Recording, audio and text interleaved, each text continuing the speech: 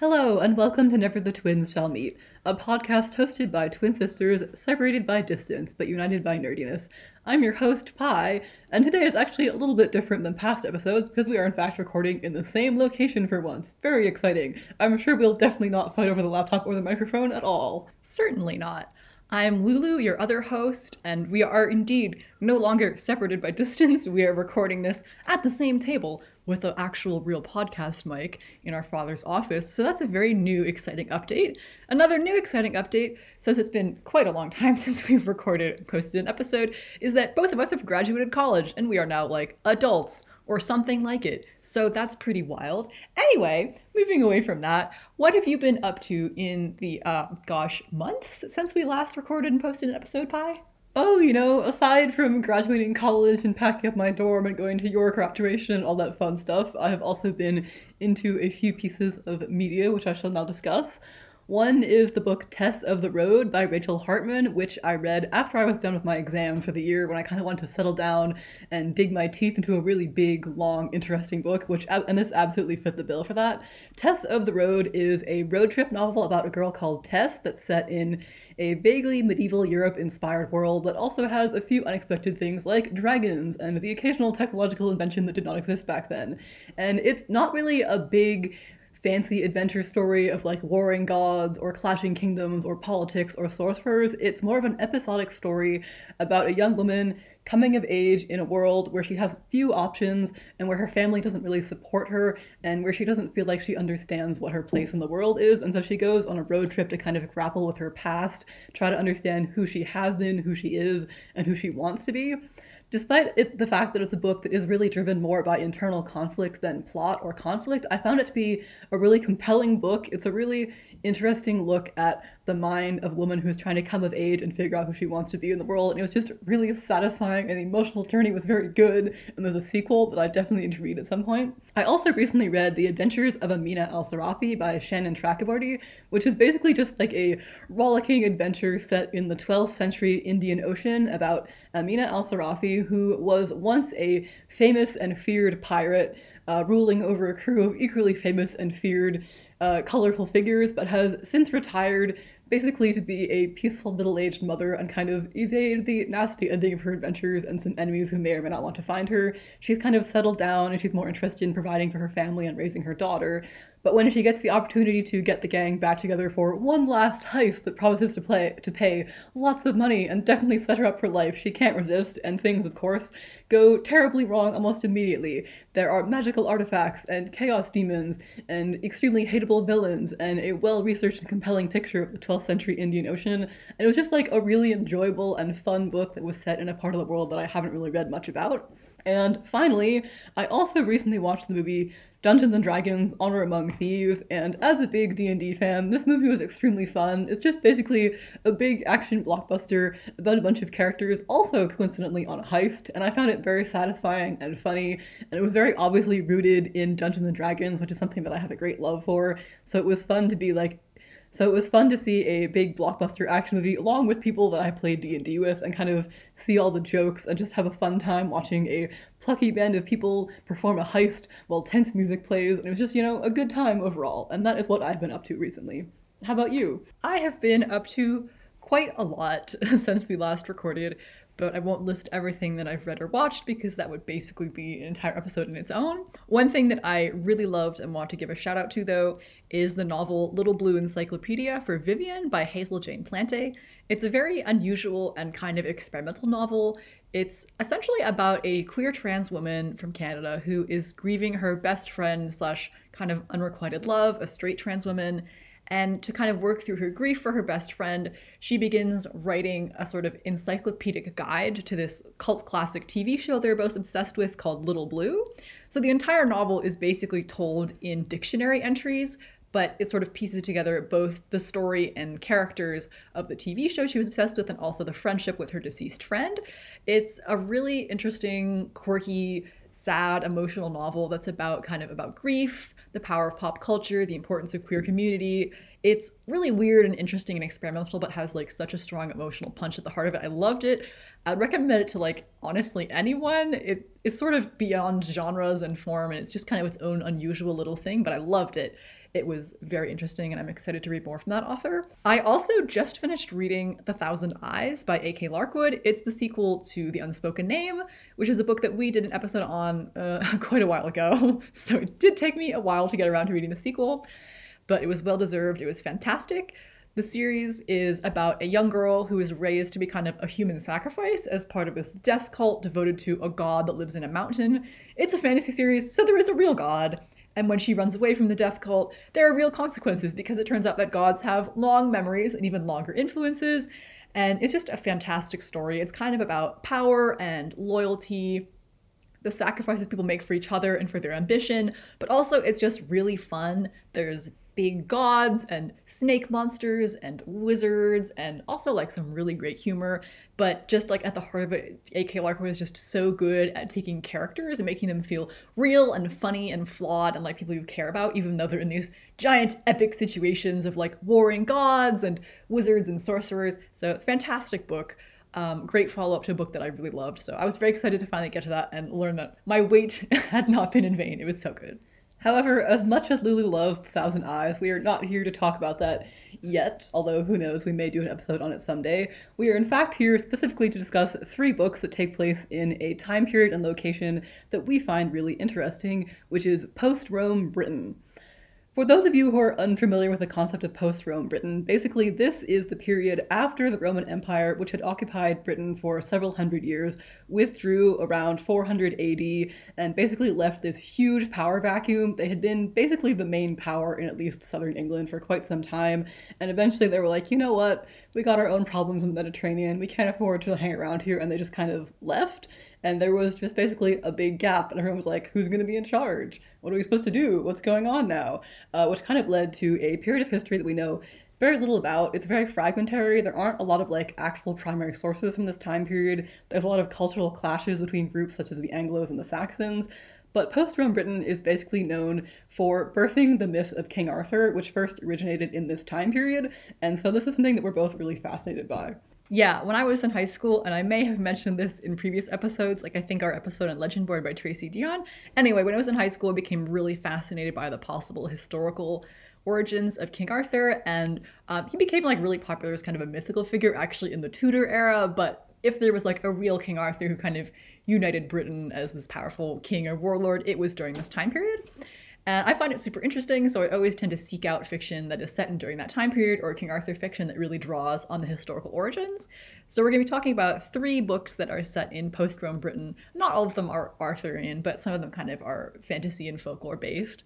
The first one is Dark Earth by Rebecca Stott. The second one is Here Lies Arthur by Philip Reeve. And the third one is Sistersong by Lucy Holland. In some ways, they're all pretty different novels. They're concerned with kind of different stories and different types of people living in this history past, but they're all really interesting to sort of think about each other in conversation, how the authors imagine a time period that in some ways is more mythical than historical because we know so little about it. And also, interestingly, all 3 of them kind of contain like medieval queer narratives, which I think is super interesting and we're going to talk about more. But I think we'll sort of start with talking about each book and then maybe return to talking about them as a collective once we've gone over them. So the first book, like I mentioned, is Dark Earth by Rebecca Stott. It is a historical fiction novel that is set in 6th century Britain. So this is, again, like I said, a time period we don't really know much about. The Roman Empire occupied Britain for around 400 years, but it withdrew its imperial staff and armies in about AD 410. And then Londinium, aka London, remained abandoned for 400 years after that, which is crazy to think about. Like, it's sort of just like a hub of England now, but there was a time period when it was just empty because kind of the powers that had been keeping it full of people and commerce just withdrew. So Dark Earth is set in this time period when there is kind of a power vacuum left after the Romans have left and not a lot of sources. And it's inspired actually by a specific piece of archaeology, which is the brooch of a Saxon woman that was found in an old Roman bath. And it was likely dropped there sometime between AD 450 and AD 550. And essentially the whole novel is kind of extrapolating from that moment, being like, who was this Saxon woman? Why was she at a Roman bath? Where did the brooch come from?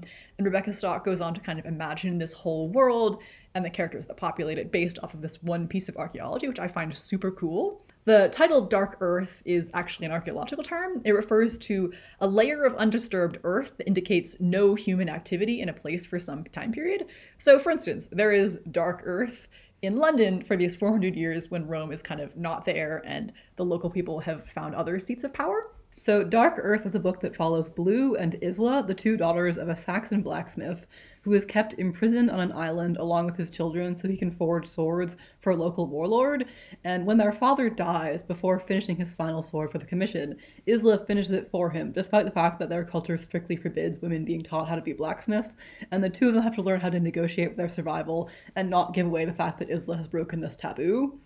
Basically, they have to escape enslavement by a cruel warlord, and then they run away to the Ghost City, aka the ruins of Londinium, and find a community there of fellow outcast women who offer them sanctuary. This is historical fiction, but it's also very steeped in superstition and folklore, and it has a very mythological feel, even if no actual magic happens in the story. It's also quite character-driven, so it's about these two sisters who are struggling to survive in a precarious world, driven by power-hungry men who see the two of them as a suspicious threat. Blue and Isla are also descended from two different tribes at this time, so they face a great deal of suspicion because of their mixed heritage. You know, now today there's just kind of like British people, but in this time period there was the Brightons, there was the Saxons, there was all kinds of people, and they really distrusted each other in this time period and were often at war. So these two sisters kind of represent the fact that England has had this complicated history with different groups of people. Each of the sisters also has kind of their own specific talent. Issa, like we said, she learned smithcraft from her father, despite the fact that this is forbidden for women at this time period. And Blue, who is your younger sister, is a healer, but she also gets a lot of kind of witchy suspicion from people because she has two different colored eyes. So they're two sisters that survive in a time period where their kind of power and skills bring a lot of distrust to people. And it's kind of a story about how they learn to negotiate this very hostile world without their father as a protective figure. I was really initially drawn to this book because of the post-Rome Britain time period, and it was one of the inspirations for this episode. Like I said, it's just always a time period that I found super interesting. This story is not actually particularly rooted in Arthurian history or fiction. It's kind of imagining the lives of characters unrelated to King Arthur, but it was still really up my alley because I think there's just this really interesting feeling of like crumbling grandeur and like living in the ruins of this once great empire because it really permeates this whole novel, the absence of the Roman power. And also I just really enjoyed that like there's these vibes of like ancient Roman bathhouses that have fallen to ruin, all this old jewelry that has been buried under dirt that characters dig up, temples that are just falling into the marsh because the people who would have normally been there for their upkeep have left. Just like the vibes of them living among the ruins of the great Roman civilization are really interesting because the Romans came and they occupied Britain for a really long time and they were a dominant cultural force in like the south of Britain. Like Roman religion, Roman language, Roman culture, Roman infrastructure. And when they left, obviously they left behind like all of their infrastructure and some of their language, but like there was just kind of this collapse of power. So the book is largely set in the ruins of what would eventually become London, kind of among all these falling down Roman buildings, but specifically in this community of women that Isla and Blue find out hiding in London called the Rookery. And I personally really liked that this is a historical fiction book that's imagining both what life was like during a time period we have very little sources on. There are just really not written sources from this time period, like I said. People draw on a lot of archaeology, but also it's a novel that imagines what specifically the lives of women would have been like during this time period, something that we probably have even less sources on. And it doesn't feel like it's kind of anachronistic or just throwing out real history. It's like trying to extrapolate what would have been like to live in this time period and then what would have been like to live in this time period as a woman. So I just love the way that the author like takes real history and archaeology and decides to imagine like the interior lives of characters who are inhabiting a world that feels like very foreign to us. At times it almost felt more like a fantasy novel than a historical fiction novel. But yeah, I just love the way that it is taking like this real time period we know very little about and trying to explore it through these two characters that end up feeling like very real and grounded, even though they live in a time period that is so different from ours. Yeah, I definitely agree. I really enjoyed the way that this book does. It kind of feels like something that could have existed, even though we don't know if it could have existed. It feels like the author really sat down and thought, like, what would it be like to be a woman living in this world when there's, like, no centralized power, when people are often, like, scrabbling to see who's in charge, when women who have power or who don't fit to societal norms are distrusted. And she ends up creating this really interesting story of these women kind of rallying together and finding a place and a community created out of the ruins of London, which is just really cool. Also, as you said, this is not a King Arthur book, although I did catch exactly one reference to the possible historical King Arthur, which is a mention of a warlord called Arthur rallying troops against the Saxons, which might have been the real inspiration for the King Arthur myth. If he was a real guy, he was probably a warlord fighting the Saxons, but he's not at all important to the book. This is the story of women who have been ignored throughout history, but who definitely did exist and did have lives, and this is kind of what the book is more interested in exploring than the myth of King Arthur. Yeah, if there was a real King Arthur, there was likely some kind of warlord who served as an inspiration. We could talk about this for many hours, I'm sure.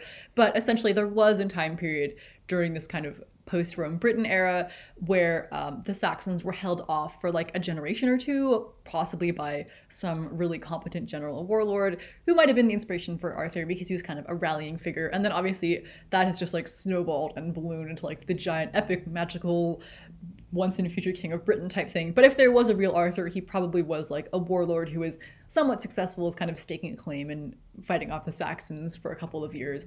But yeah, there's only like really one mention of him. It's not a novel that is super concerned with like battles even. It's more about kind of everyday life and survival. For instance, like there is a whole scene where the rookery ends up facing the troops of a Saxon warlord, but they kind of resort to like almost like theatrical trickery, kind of like they had big Macbeth witch vibes, basically. It's so even there are like military and political things happening in this book, but it's sort of more about like survival and rebuilding and day-to-day life and what it means to carve out a place for yourself in kind of this hostile society, which I found interesting because since this is the time period that King Arthur likely could be pinpointed to as a real figure, a lot of the books from this time period are quite like historically concerned with military and political stuff, like Bernard Cornwell type thing, but this is a novel that is like a bit quieter and more character focused. Yeah, exactly. Also, it has something Lulu enjoys, which is blacksmiths. Yes, I am like a big fan of blacksmiths in fantasy fiction because I love when characters in fantasy fiction have like specific jobs and skills. There's so many books that are like about kings and princesses that I kind of enjoy reading about people who are like doing things that are hands-on and have jobs. So Isla, the whole book is kind of centered around the fact that she takes over after her father, the smith, dies kind of in the middle of a commission and she finishes it. And then she has to kind of run away so as not to give away the fact that she just broke this taboo, but she kind of continues working on her smithcraft skills. And I loved seeing that there was a blacksmith in this. Also, another thing about this book that I didn't realize going in, but it's also kind of a story about medieval queer identities and relationships. Isla has a romance with another woman, and I thought it was interesting for the author to imagine like what non-heteronormative history in this time period would have looked like, because like I said, we just don't have a lot of sources. Like I don't really know what gender or sexuality reviewed like during this time, but Isla, when she joins the Rookery, she meets another woman and ends up having a romance with her. So I thought that was kind of cool to like imagine queer history in this like very far back time period. It's a really nice romance too. It's kind of about like connecting through teaching someone else knowledge that you have and kind of passing on what you learned from others, which I really like, because she teaches her girlfriend how to be a blacksmith, and it was just really enjoyable because I don't think Lulu knew that it was like a queer romance going in, so just kind of like a fun little surprise in there, and it was nice to read about. Also, I like that this book is really interested in also depicting the racial and cultural diversity of historical Britain. For example, as we mentioned, Isla and Blue have a Saxon father, which is basically a Germanic tribe that came from continental Europe to Britain around this time period, and an Iceni mother, which is the same tribe that Boudica came from. And so basically they're kind of mixed heritage, and they're not entirely trusted by either the Saxons or the Iceni, and they have cultural ties and ideas and superstitions that come from both sides of their families. And one of their friends / allies is Caius, who is descended from African soldiers who served in the Roman army and then stayed in Britain. So there's kind of like this overall sense of the great cultural and ethnic groups present in Britain at the time. It was definitely not like one homogenous group where everyone looked the same and behaved the same and had the same background and believed the same things. This was in fact a time period with loads of different groups of people who were all struggling to find some place in the world, and they had definitely not become like the idea of Britain that we have of history. This was like a country with many different groups of people and from many different places, and I feel like this book did a really good job of portraying that. Yeah, I'm a big fan of when historical fiction set in Europe kind of acknowledges the like cultural and linguistic and ethnic diversity that has always been present in Europe, rather than just being like, this is Europe, they all speak mostly the same language. This is also really present in fantasy books that are inspired by medieval Europe. I find that oftentimes they're not really drawing on what I find like are the real interesting history of like the different cultural and linguistic groups in England. But that's a thought for another episode. Anyway, yes, I love that Caius is descended from African soldiers who served in the Roman Empire, because it's like a real also example of the way that there was this diversity within the Roman Empire, and that history is like has always been one of like people going to different places and different people interacting and stuff. And this book is sort of all about that in some ways. Also, I just want to geek out about something I find really fun about Romans serving in Britain, which it's my podcast, so I get to geek out about history. Anyway, so Caius as a character made me think about the Vindolanda tablets for a second, because he is kind of a remnant of the Roman army that was serving in Britain, and the Vindolanda tablets are like a real archaeological artifact left over from a Roman garrison. So I think they're really cool, and I'm going to geek out about them, and maybe you'll learn a little bit of history from this podcast. So the Vindolanda tablets, they were wooden tablets discovered at a Roman fortress, and they date to around the 1st or 2nd century, so sort of contemporaneous with Hadrian's Wall, if you know, like that big wall that covers part of England. Actually not the furthest north wall. People think of it as being the furthest north wall. It wasn't. It was just like a big wall, but it wasn't. Just want to clarify that. Anyway, so at the time that the Vindolanda tablets were discovered, they were the oldest surviving documents that were written in Britain. And also, they're possibly one of the first times that handwriting that we explicitly know belonged to a woman had ever been preserved, which is certainly, I think, also the first known woman's handwriting in Latin. And it's actually a birthday party invitation. And I just think that the Vindolanda tablets are really interesting because some of them are things about military conquest, like, oh, we were fighting the local Celtic tribes, this is how they've been doing, kind of letters about like military movements. And some of them are just really normal things, like a letter that says, I sent you some new socks and underwear because it's so cold in England, which just kind of delights me because in some ways it's so incredibly normal. And I just love that it's a piece of history that reminds us that like people in history were just, they were involved in like these big like war and conquest things, but also they were kind of doing these everyday things like hosting birthday parties and like knitting people socks and sending them socks because it was cold in Britain. And I think what I like about Black Earth is that it really explores what it means to be a person existing in times of military and cultural conflict and transition. Like the Romans have left, there's sort of this power struggle for who's going to be the new dominant group in England at the time. But also Isla and Blue are just sort of trying to survive and carve out their own community and their own lives. So the Vindolanda tablets just remind me of that because some of them are about like big Roman imperial conquest things that were like shaping the country and the Roman Empire. And then some of them are like kind of smaller everyday things like hosting a birthday party soon. So anyway, they're not exactly post-Rome Britain because they're strictly from when there were like Roman garrisons in Britain. But I just think they're a really interesting piece of history. And I personally like how two of the most recent books I've read that were set in post-Rome Britain, which is this book we're talking about, and also Spear by Nicola Griffith, which is a fantastic Arthurian retelling set in the same time. Anyway, both of them feature characters who were descended from Roman soldiers who served in Britain as kind of a way to explore like the like further impact that Roman imperialism had on Britain even when they were gone. So, okay, history nerding out. We can go back to the book now.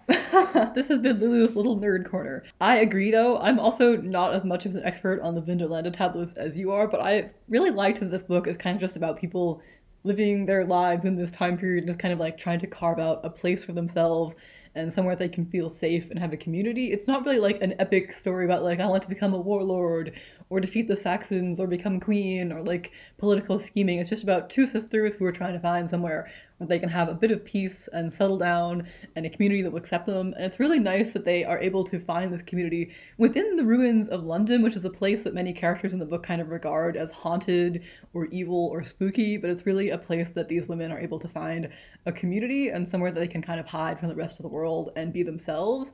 I also just really liked, as Lulu mentioned, that Isla is a blacksmith because I feel like swords are very important in historical fiction and fantasy, and they're often like of symbolic importance, or they have cool names, or they have magic, but I don't think there's always a lot of attention paid to the characters who make them. So I really liked how much of the book is about like Isla like physically making these swords, about the techniques she learned from her father, that he learned from his father, that had been preserved throughout time, and their whole family like knows this knowledge, even though they've like traveled so many different places and their culture has changed so much. And I just really liked the idea of this knowledge being like passed on and on from family member to family member, even in this time of like great chaos and change. And also there's just like some cool descriptions of swords as well. But I just thought it was a really cool idea to make one of the characters a blacksmith in this time that's kind of known for like chaos and war. And she is a character who makes swords, but she's also somebody who just kind of wants to settle down and have a peaceful life somewhere where people won't bother her. And also there are other things that blacksmiths make other than swords, and that's explored a little bit. Also just some cool moments in which they're like scavenging for old metal from Roman settlements, and the way that these characters exist in kind of the ruins of the Roman political and power structure that was around even before they were born is super interesting. And in some ways it's a bit of a weird novel to read because the characters themselves don't necessarily use like the same historical terms that we would. Like they don't say, oh, the Romans were here and they ruled Britain. They call the Romans the Sun Kings, which if you're not familiar with the time period might be a little bit confusing, but I found it interesting because this is a time period in which we don't know a lot about it, and there probably weren't a ton of like accurate historical sources being like, so the Romans came from here and they conquered you this year and they stayed and then they left because of these factors back in the Mediterranean.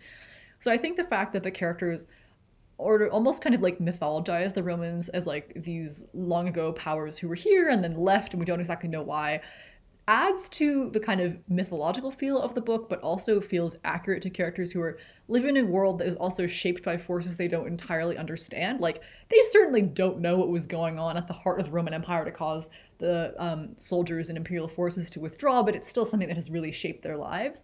So just the way that it's about people sort of trying to understand the history that they live among, but maybe it's not entirely accurate at the terms that we would have understood today, also felt accurate because, like, I'm sure there'll be people in the future who understand the world that we live in completely different terms. Yeah, when I started reading the book and it started talking about the Sun Kings, I was like, what? Huh? Are we suddenly talking about Versailles? What's happening here? I know that's the wrong time period. And then I was like, oh, wait, they call them the Sun Kings because they come from, the direction of the sun. Okay, I see.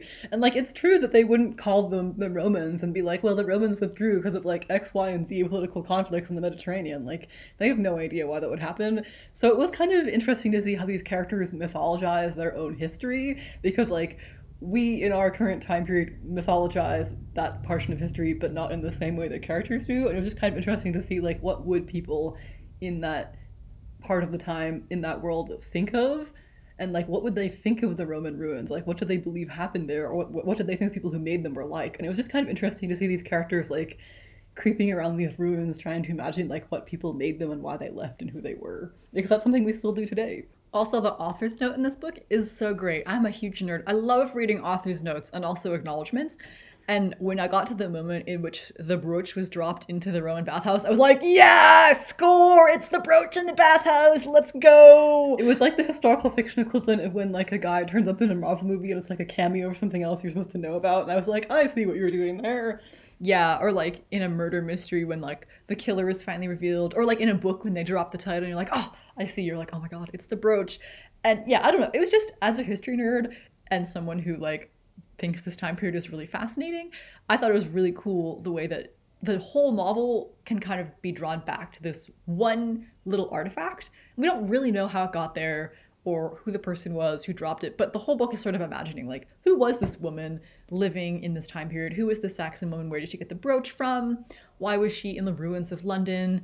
And I don't know, it was so interesting, and history is so fascinating, and I love the way that this book worked with history. I feel like ultimately I really enjoyed this book because I feel like it did a really good job of kind of conveying the confusion of this time period. It feels a lot like a world in which characters are kind of like being controlled and like sent around by forces they don't really understand, and they don't really know what happened to the past of their world or like what caused the world that they live in now, and they're kind of clinging on to this half-forgotten past that they don't really know about or really understand, but they know that there was something else there once, something that was like really powerful and is now gone, and it feels like they're trying to understand it, but they don't really have the tools to, and I really liked that, because like that's kind of what we're also trying to do. We don't really understand what this time period was like, so we're just kind of trying to understand it like these characters did, but like from the vantage point of like over 1,000 years later.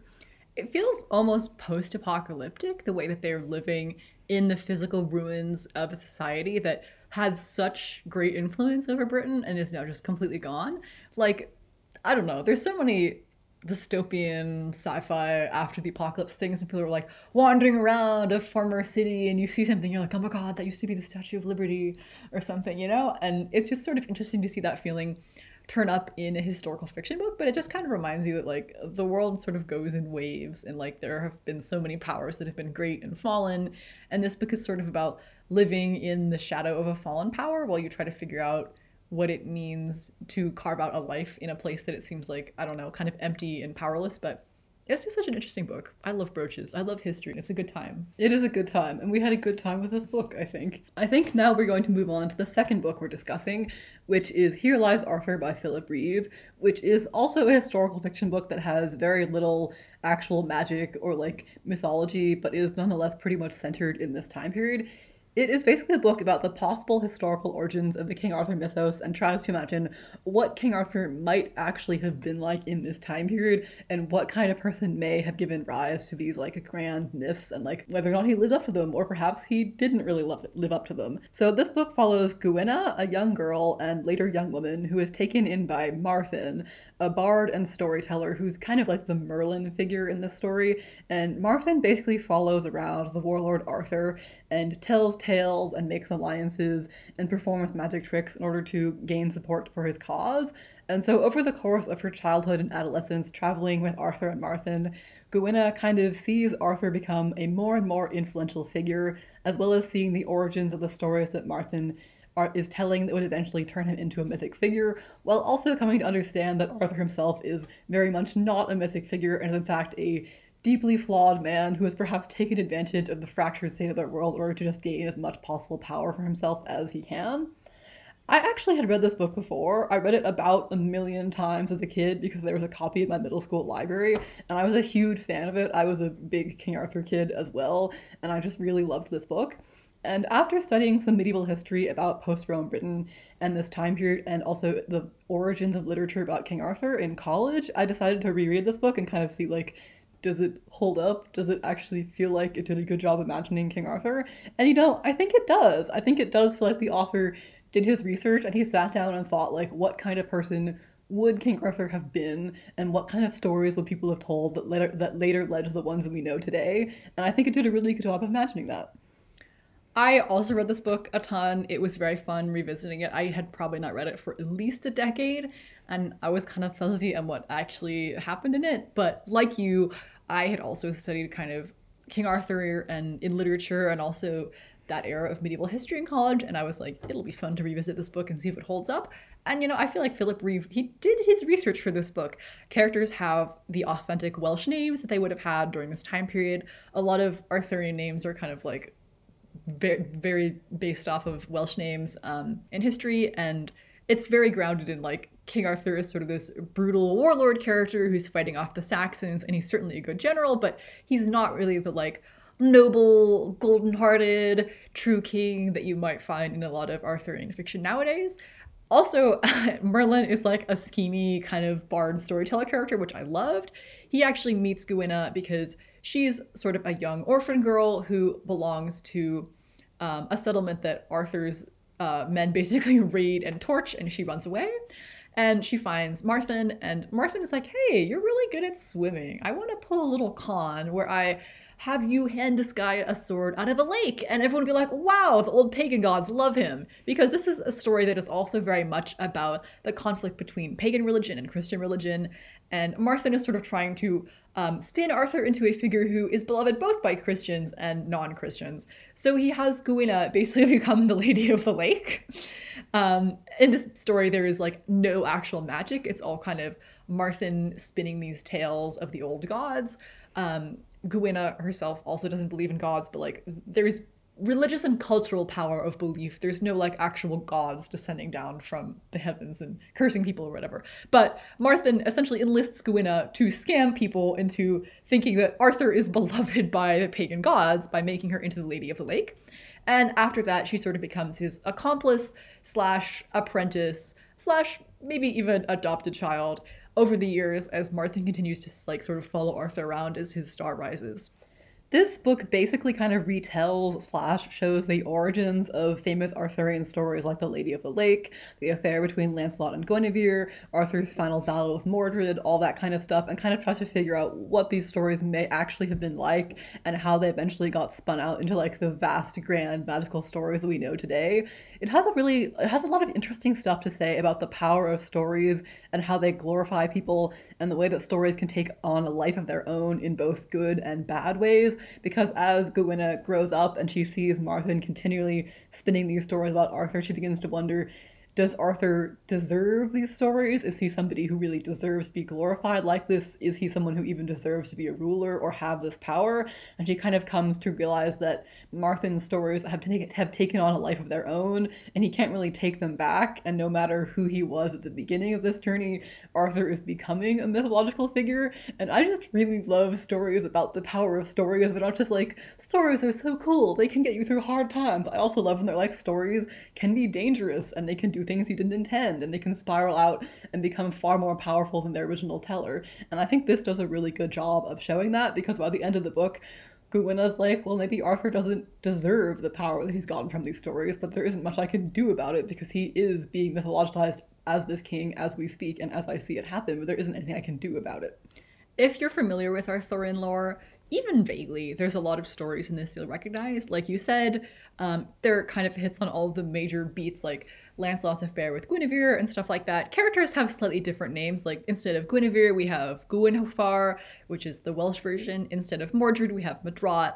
Instead of Merlin, we have Marthin. Instead of Lancelot, we have Bedwyr. Well, K is still K, but it's spelled slightly differently. Anyway, you get the gist. But it's sort of less about like, these are how the stories went down. Actually, imagining like how they would have mapped onto history. It's sort of more about how Marthin takes events that happens and spins them out into stories that really uphold Arthur.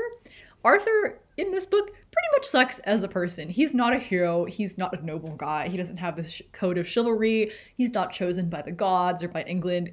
He's just kind of like a big bully with a sword and a lot of soldiers at his command. And also he has Marthin on his side. And Marthin is really good at spinning stories that make Arthur into a good man, a chosen hero, the righteous leader of the British people, that kind of thing. But also he's not a great person in this book.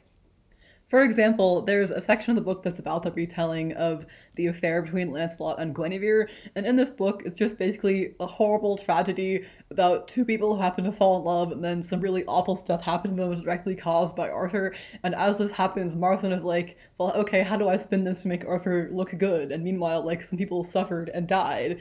And this is a part where Gwynna's like, he really is just trying to turn real awful tragedy into stories, and I just found that super interesting. Also, one thing that really stood out to me when I was rereading this book many years after I first read it is how many interesting things it does with gender.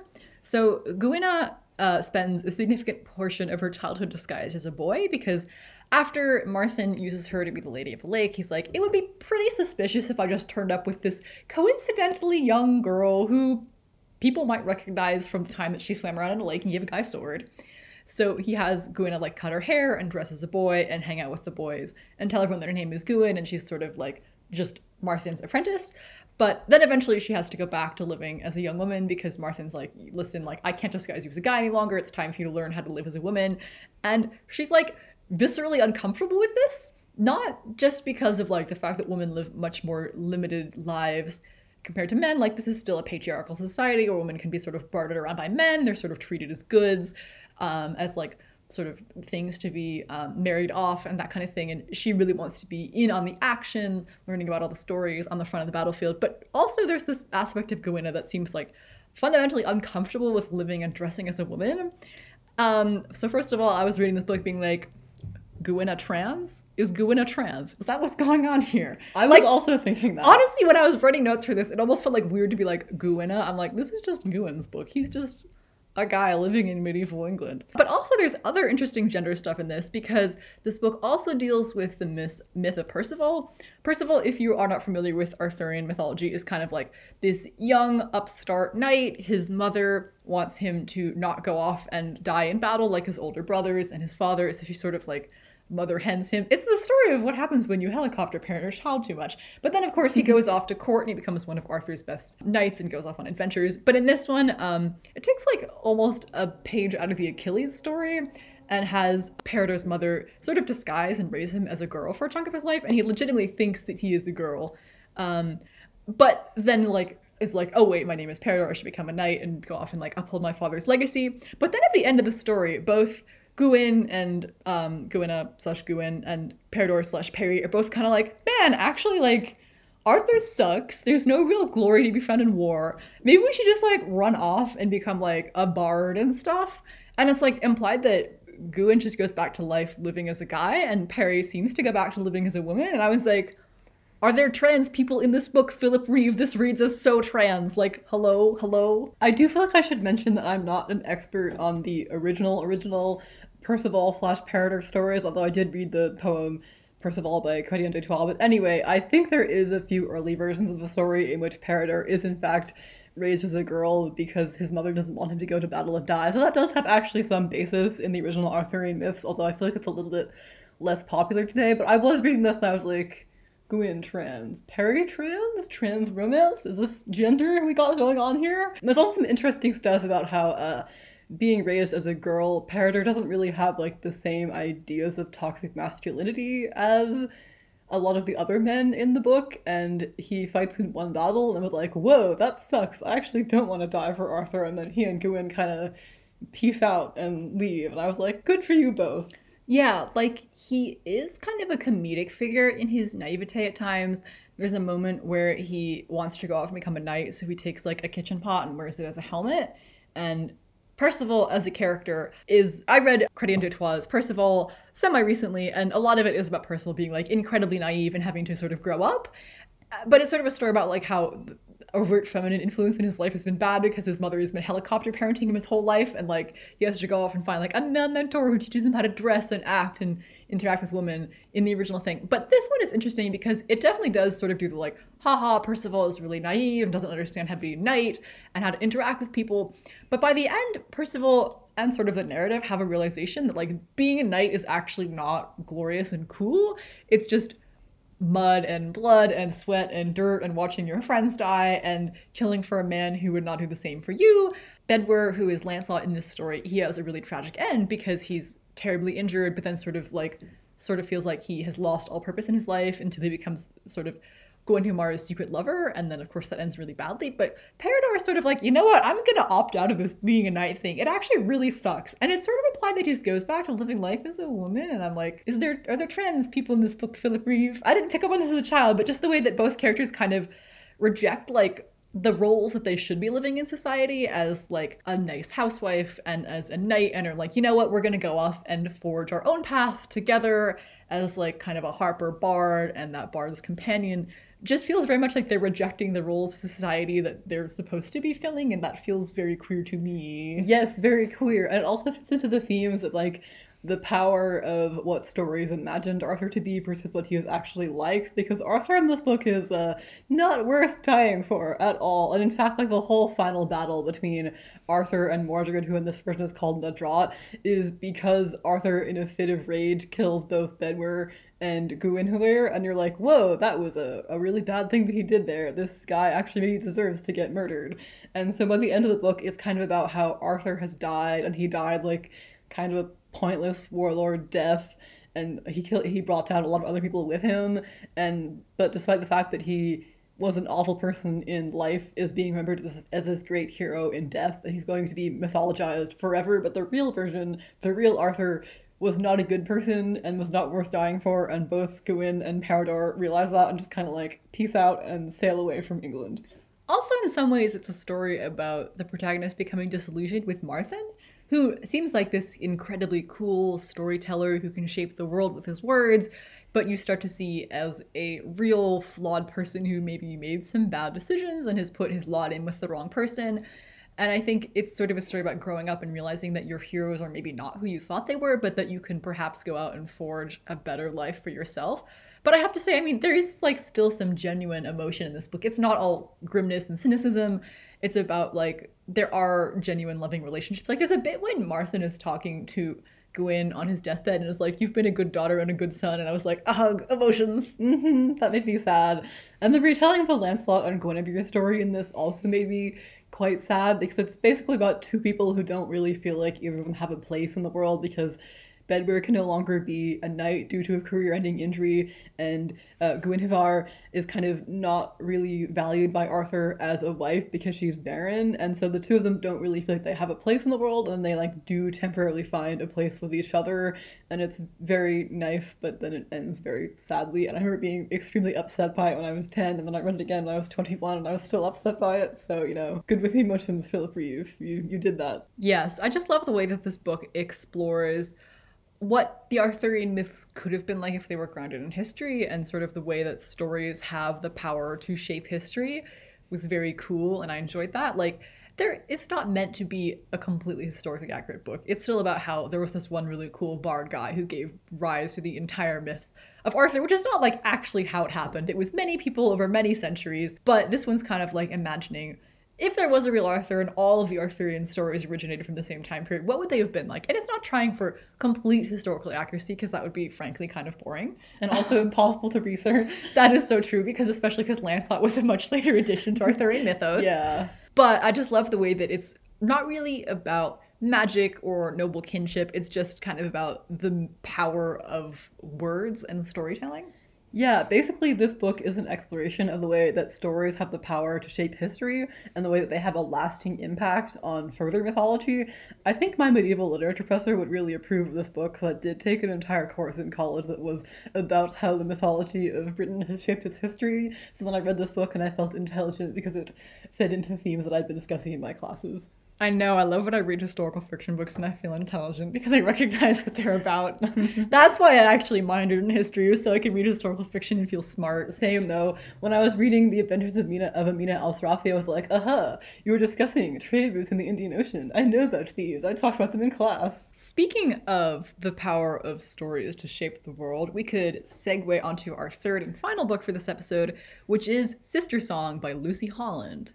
So Sistersong is a retelling of an old British folk ballad called either The Troyes Sisters or The Two Sisters, or it has a lot of titles, but The Two Sisters is the most popular.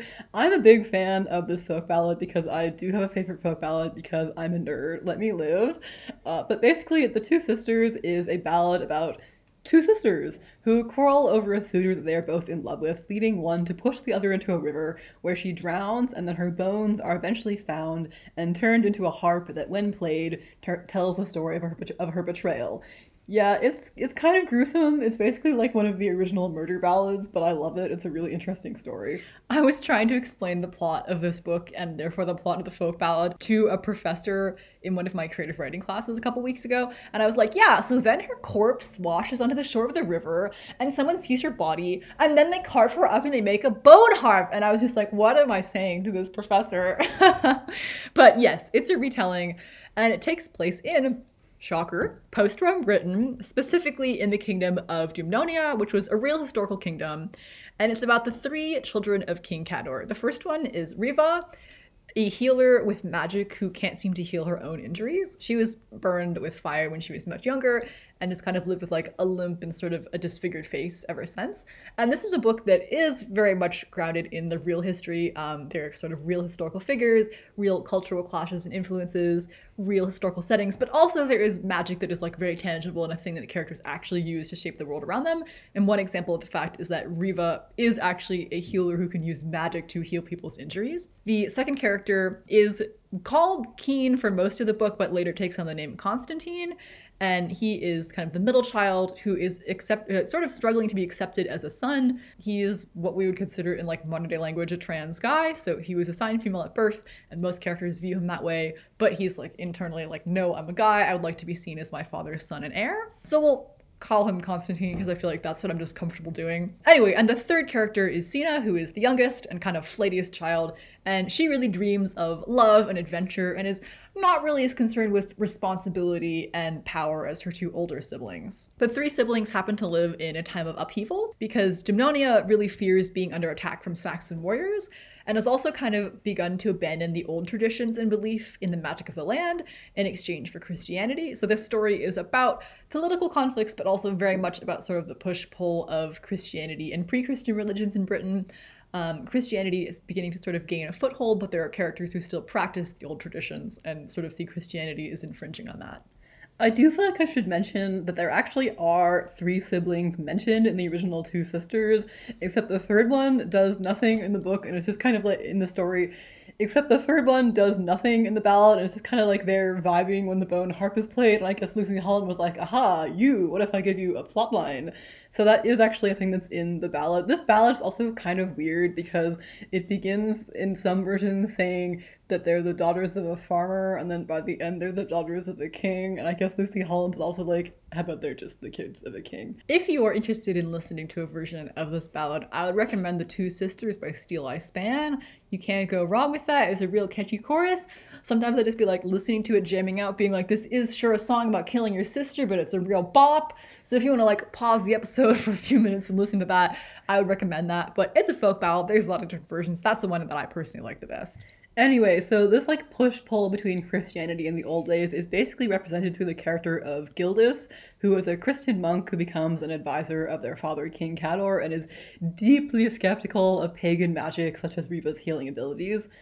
Fun fact, Gildas is the name of a real 6th century monk who famously wrote the treatise on the ruin and conquest of Britain, which I read for one of my classes, although not in the original Latin, and it covers a lot of early English history in like a very mythologized way, kind of like, here's what this guy says happened, but we don't really have a way to say that's actually what happened. And so I read On the Ruin and Conquest of Britain for my medieval literature class the same semester that I read this book, and when he turned up I was like, Gildas, what are you doing here? And then he proceeded to be awful, and I was like, go away, Gildas. It is so funny when you're reading historical fiction and real historical people turn up, because sometimes you read historical fiction and it's just invented characters in a real time period, but then sometimes you get to learn whether the author has like really specific grudges against real people. Like for instance, I don't think Lucy Holland has a very high opinion of Gildas. I mean, he's okay. He wrote a treatise. I had a good time discussing it in class. He has strong opinions on Christianity, even in the treatise, though. He's kind of one of the villains of this book, I would say. Oh yeah, for sure. So basically, the lives of the 3 narrators of this book are disrupted by the arrival of Tristan, a handsome and mysterious stranger that Riva and Cine both develop feelings for, as well as the continuing unease between Christian and pagan conflicts, which becomes much stronger due to the presence of Gildas, and also the looming threat of the Saxons, because this book takes place at a time when the Britons and the Saxons did not get along and were not integrated and definitely did not like each other. And so the kind of the fear is that the Saxons will come and conquer the kingdom of Dumnonia, and so there's like a great fear of that, as well as the impending kind of conversion to Christianity of their country. So basically this is a book that takes place in a time of great social change and turmoil, where different groups of people are fighting over the same land, where different religions are struggling to take hold and take power, and where the 3 characters are trying to figure out what they can do in their lives to preserve their kingdom and their family. It's also pretty heavily a fantasy book. It is grounded very much in real history and real, people and cultures of that time. But also magic is real in this book, and there's really no doubt about it. It's not like, oh, it's ambiguous whether that was the gods or just the natural world. Like, in this book, Riva can heal people and it's magical. That kind of thing. But also it is sort of tied to ongoing, like, cultural and political conflicts in the country. For instance, there's sort of this old lineage to the Dumnonian royal family where the king has a special power connected to the land, which is very much based off of like old British and Celtic ideas of the king as the embodiment of the land, who has this like great strong power to it. But because people are converting to Christianity and the royal family is sort of beginning to leave behind their pre-Christian beliefs and traditions, people see the magic in the land and the king's connection to the land as weakening.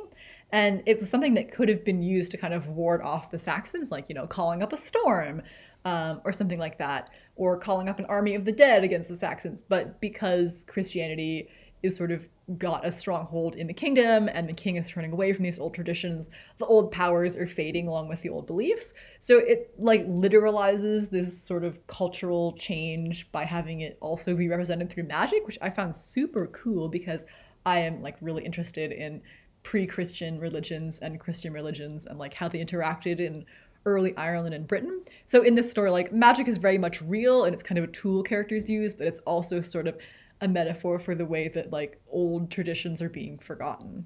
Also, speaking of magic, there's a really interesting character in this book in the form of Maury/Marthin, a gender-fluid wizard who, as a man, teaches Constantine how to fight, and as a woman, teaches Riva magic.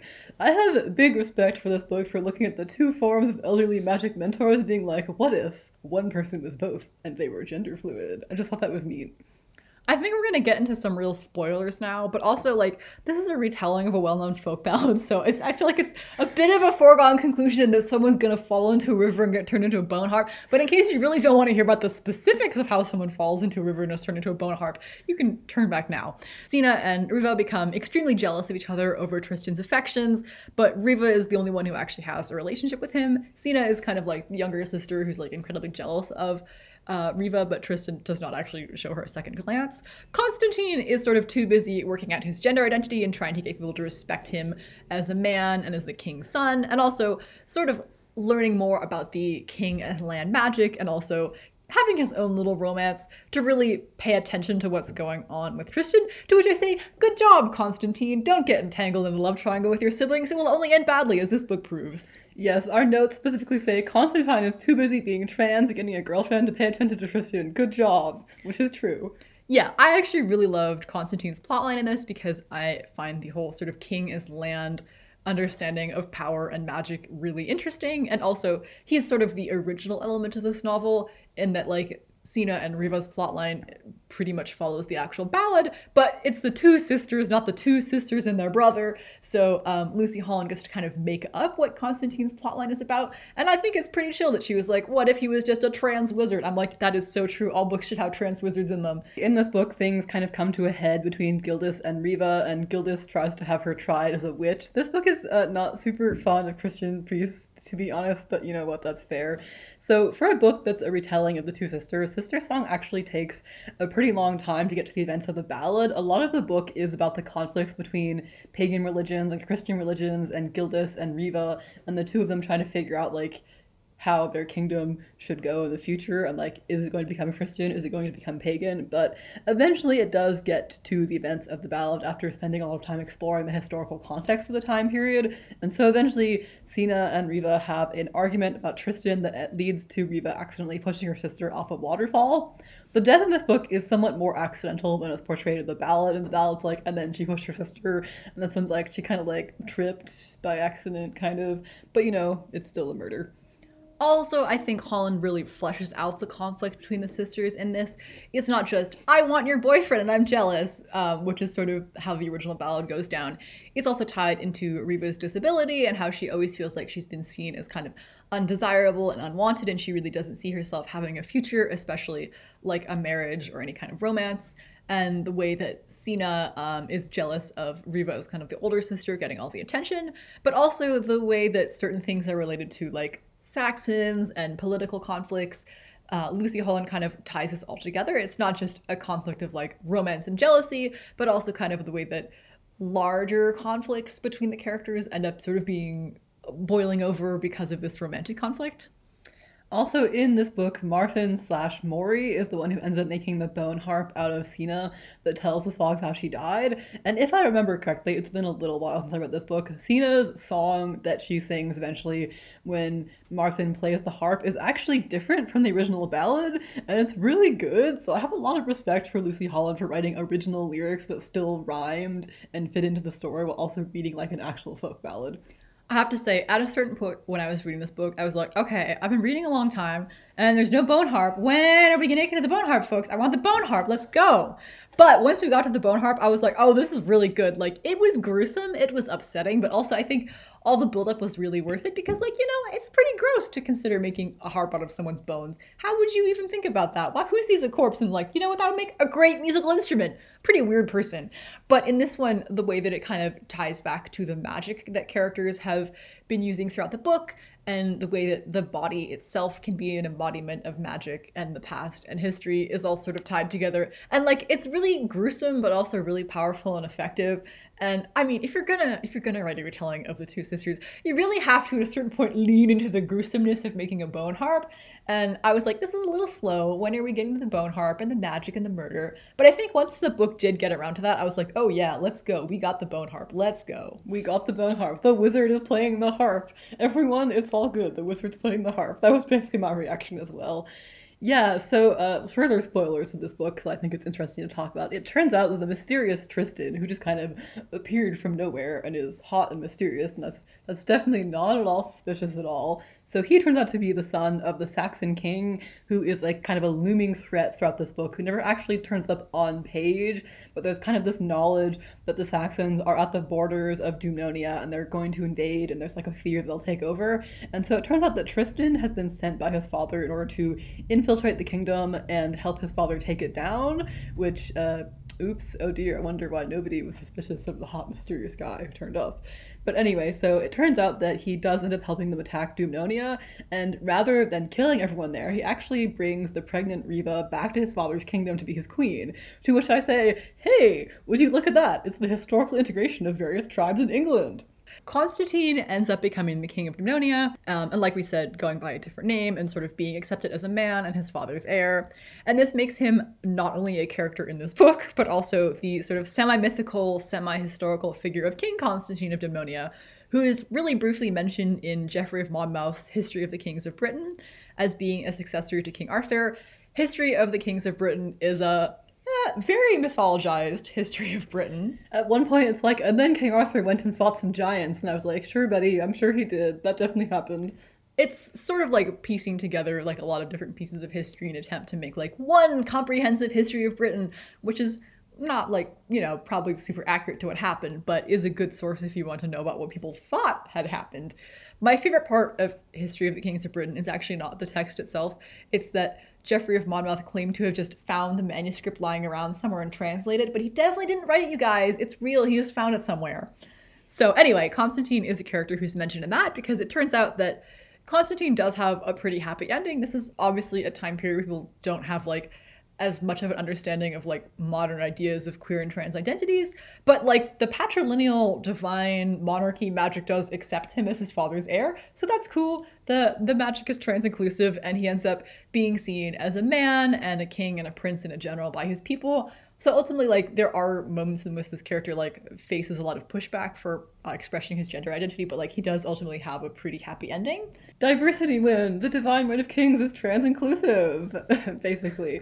But it is actually quite a good ending. Also, Constantine has a romance with somebody called Gwen, and I was like, is this a further King Arthur reference? And it didn't really elaborate on that, but I like to think so. I actually also read History of the Kings of Britain, but unfortunately I was out sick the day that my medieval literature class discussed the section of the book that mentions Constantine. It's a very brief bit. It's basically like, and then King Arthur died, and then King Constantine of Dumnonia took over for a bit, but that's kind of it. But like, he is an actual figure who's mentioned in old historical texts such as that one, so it was kind of fun to get to the end and be like, hey, actually you've been a canon character all along, good for you. It's sort of a mashup of a folk ballad retelling and real history, and I think you can really read it without knowing a ton about this time period or even anything about the folk ballad, but it definitely was fun for us to read being familiar with that time period, because you kept being like, oh, I recognize that, or I know that conflict, or I know that character, I read that text you're clearly drawing on, so that was really fun. Yeah, did you know that being a history nerd and being a literature nerd are in fact two deeply intertwined interests? Whoa, who would have guessed? I just like also the way that these three books, to varying degrees, include sort of queer and trans identities in medieval England. I think you can really say it's up for debate whether Gawain and Perry are meant to be like trans or gender non-conforming in Here Lies Arthur. In some ways, it could be just like stock girl disguise herself as a boy for plot contrivances kind of thing. But I think the fact that Gawain goes back to being like the male Harper Bard at the end, that sort of seems like his version of a happy ending, which makes me kind of read that character as not being a cisgender woman, personally. Oh, very much so, yeah. Like, I don't know if that's what Philip Reeve intended, but reading this book, like, as an adult who is much more familiar with, like, trans and gender non-conforming identities in the present, but also in the past. I was like, to me, this seems like a character who is at his happiest and most fulfilled when he is not living by expected gender norms. So whether or not Philip Reeve intended the protagonist of Here Lies Arthur to be like a character who is trans, I was kind of like, listen, his happy ending is living as a man when that is not the identity other people want him to live as. So I'm like, in my mind, that's pretty trans. But where was I going with this? Oh yes, I really liked that Dark Earth, and Sistersong, and to an extent, no matter how intentional it was, Here Lies Arthur are all like medieval books that show there like have always been queer and trans people in history, especially like in these sort of semi-mythical time periods. Like everyone really knows who King Arthur is. So I just kind of like that this book explores like the diversity in gender, in linguistics, in cultural backgrounds, in sexuality of the time period. Like you have characters who are of like different linguistic and cultural backgrounds and characters of different genders and sexualities. And I feel like King Arthur is like the matter of Britain can be such a like, and there's this cool white guy from history who will come back and save us all. So I really like that these are books that feel like they are grounded in like the real history of Britain, which because it's a real country is one of like diversity and of like different groups interacting and coming together, and that like it's not like one homogenous history where everyone always spoke the same language and acted the same way. They're, to me, seem like they're really books that acknowledge the diversity in real English history, and I liked that.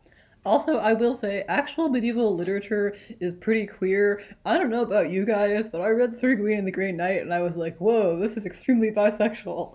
Yeah, I mean, what's going on in Sir Gawain and the Green Knight, huh? I don't know, but it's definitely not straight. Okay, that's probably the topic of another episode. Yes, perhaps so. I have a lot of thoughts on Sir Gawain and the Green Knight, but now is perhaps not the time for them. For now, I'll just say that I find King Arthur really interesting, and I love reading like a good King Arthur story where there's like magic and Morgan Le Fay and Merlin is a wise old wizard, but it can also just be really interesting to read about the time period in which these stories first emerge and kind of try to think about like, why did this time period need the idea of a hero? Why did people latch onto it? Why are we so fascinated by a period of time that we know nothing about? And I think all three of these books did a really good job of imagining, with varying degrees of fantasy and varying degrees of reality, what this time period may actually have been like and what the stories and peoples of that time period could have possibly been like. Exactly. I mean, this time period has produced stories that are really powerfully still present in the conscious. Like, hello, they made a big blockbuster movie about King Arthur like 5 years ago. King Arthur as a cultural figure is not going away anytime soon. But also, I think to hold King Arthur up as this like generic mythological figure is not interesting to me. It's much more interesting to go back to the past that produced this like incredibly popular character who is often used as like a political and cultural figure. Like the Tudors were really big in King Arthur because they wanted to be like, hey guys, so we have this ancestor who was like a really important British king, so that makes us really legit. Like King Arthur is not just a story, he's also kind of like a political and cultural tool. And I like that these three books, in different ways, and that was probably not the intention of the author, they kind of go back to real history and like peel away the layers of myth and legend and rewriting to actually imagine what these time periods would have been like, what the people would have loved and lived and talked, what they believed, what it was like to live in a world that had been so greatly influenced by Rome but was now sort of trying to figure out its own cultural and political and military identity. So I just found it super interesting, and I love that this is like a trend in literature, so we should all keep publishing more books about post-Rome Britain so I can keep reading them. Ultimately, I think you can enjoy a good kind of surface level story about King Arthur full of magic and heroism where Arthur is a character to be admired, but also sometimes it's kind of interesting to be like, what if King Arthur just really sucked? That seems like a pretty depressing note to end it on. So we'll just say that I like thinking that a random piece of jewelry that I lost a really long time ago could become the inspiration for someone's novel several hundred years down the road. Someday, somebody is going to find the D20 earrings that I wear to my Dungeons & Dragons sessions, and they're going to be utterly baffled by them, and they're going to be in a museum, and the aliens are going to think they're really cool. Maybe so. And with that, we've been Never the Twins Shall Meet. If you'd like to keep up with our further podcasting misadventures, you can follow us online. We have a website, neverthetwinsshallmeet.com. We're on Instagram, at neverthetwinsshallmeet. We're on Twitter, however long that lasts, at NeverTwinsCast, and we are also on Tumblr at neverthetwinsshallmeet.tumblr.com. If you've enjoyed this episode or others, please feel free to leave us a review or rating. Thanks for listening!